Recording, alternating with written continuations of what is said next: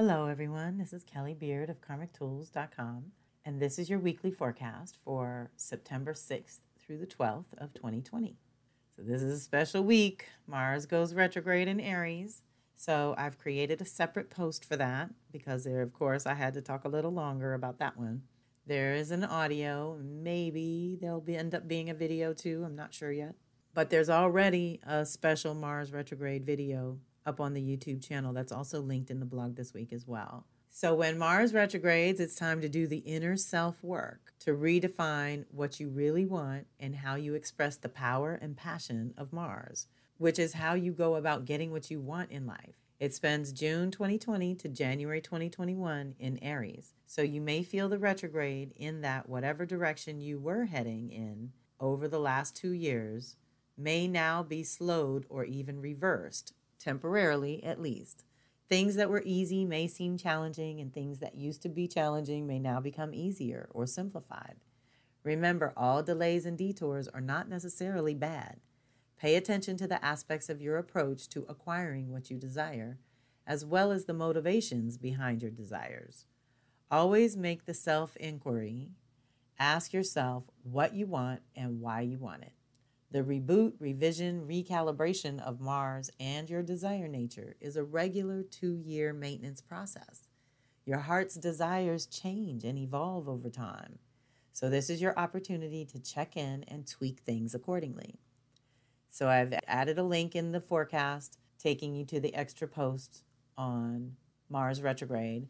There is also the Virgo energy of the month that you can check out when you have time as well. So that's the 9th is actually Wednesday, and that is when Mars goes retrograde. The same day we have Sun trining Jupiter. This is a blessing of source energy fueling your biggest dreams and visions for your life this lifetime. You are encouraged to take advantage of the good vibe available when these two get together to expand your life's direction in a big way. So I think this is really a huge blessing for a Mars retrograde that's going to have you reorganizing yourself internally anyway. So you might as well dream big. Like I said, there's things that are just totally not in place anymore, so anything is possible. This activation is often blessings from previous dedication. You've been moving in a certain direction, and it's like the path is wider and deeper now, allowing you to connect some huge pieces of your personal story together in a new way. It's great for learning and exploring anything that will support your forward movement. Some may use the good vibe to veg out and relax, which for some may be best. However, if you are stepping up to new levels of your own consciousness, this energy totally supports you as you integrate it all. It is an enthusiastic, optimistic energy that will open doors for you, depending on your attitude. It will allow you to see the big picture and the next necessary step toward your goals at this time. So that's a really nice one to have same day. So it's like, what do you, the individual, want, and what would expand your life?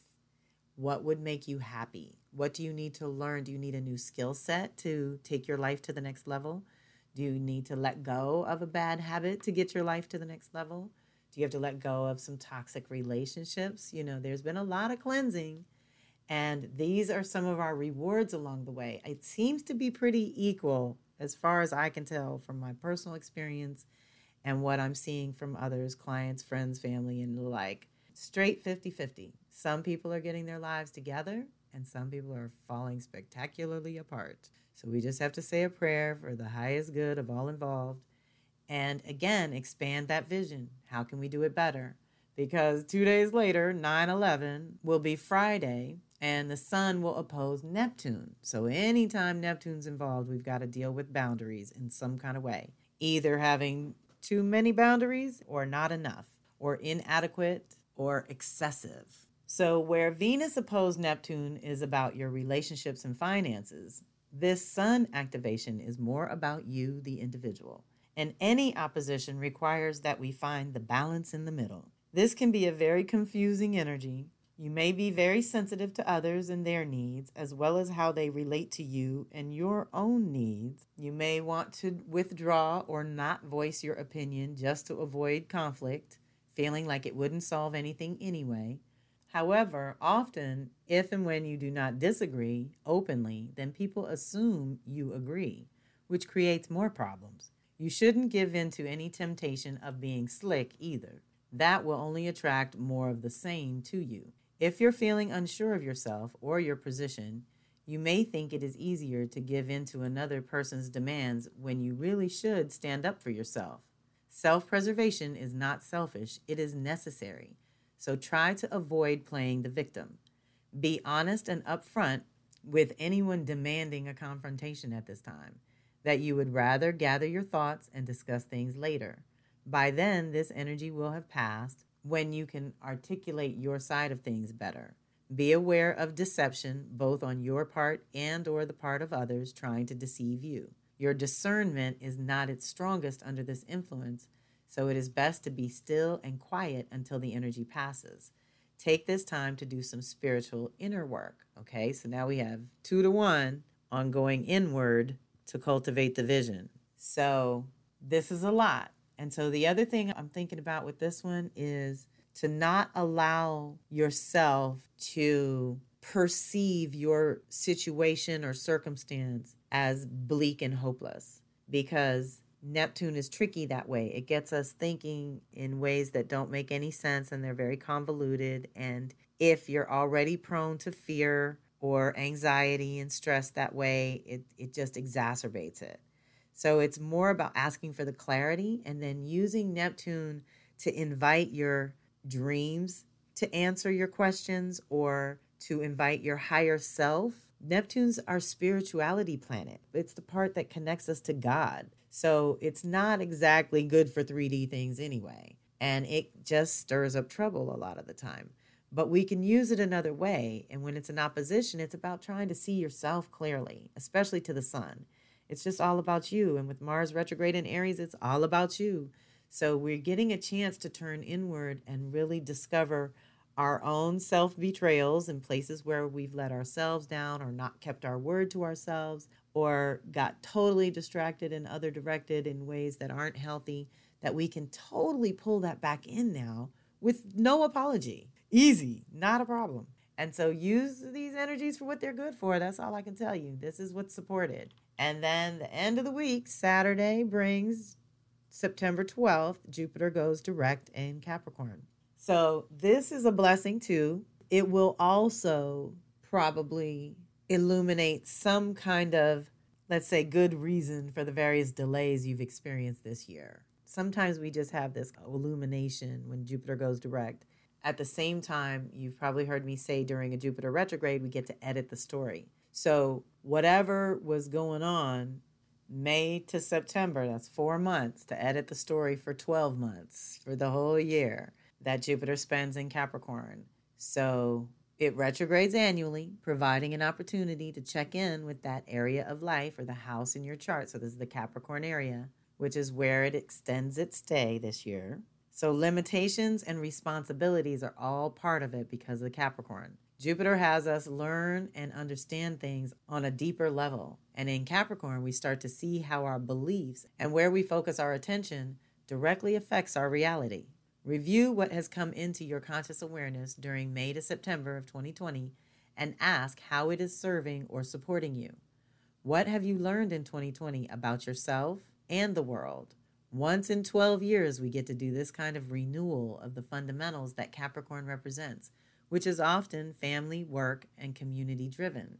Jupiter teaches us about consciousness and reminds us that we always have the imagination and individual power to create our own lives based on what we believe to be true or possible for ourselves. Each year during the retrograde, we get to edit our personal story, like I said, so that we can live our authentic truth and purpose at a more embodied level going forward.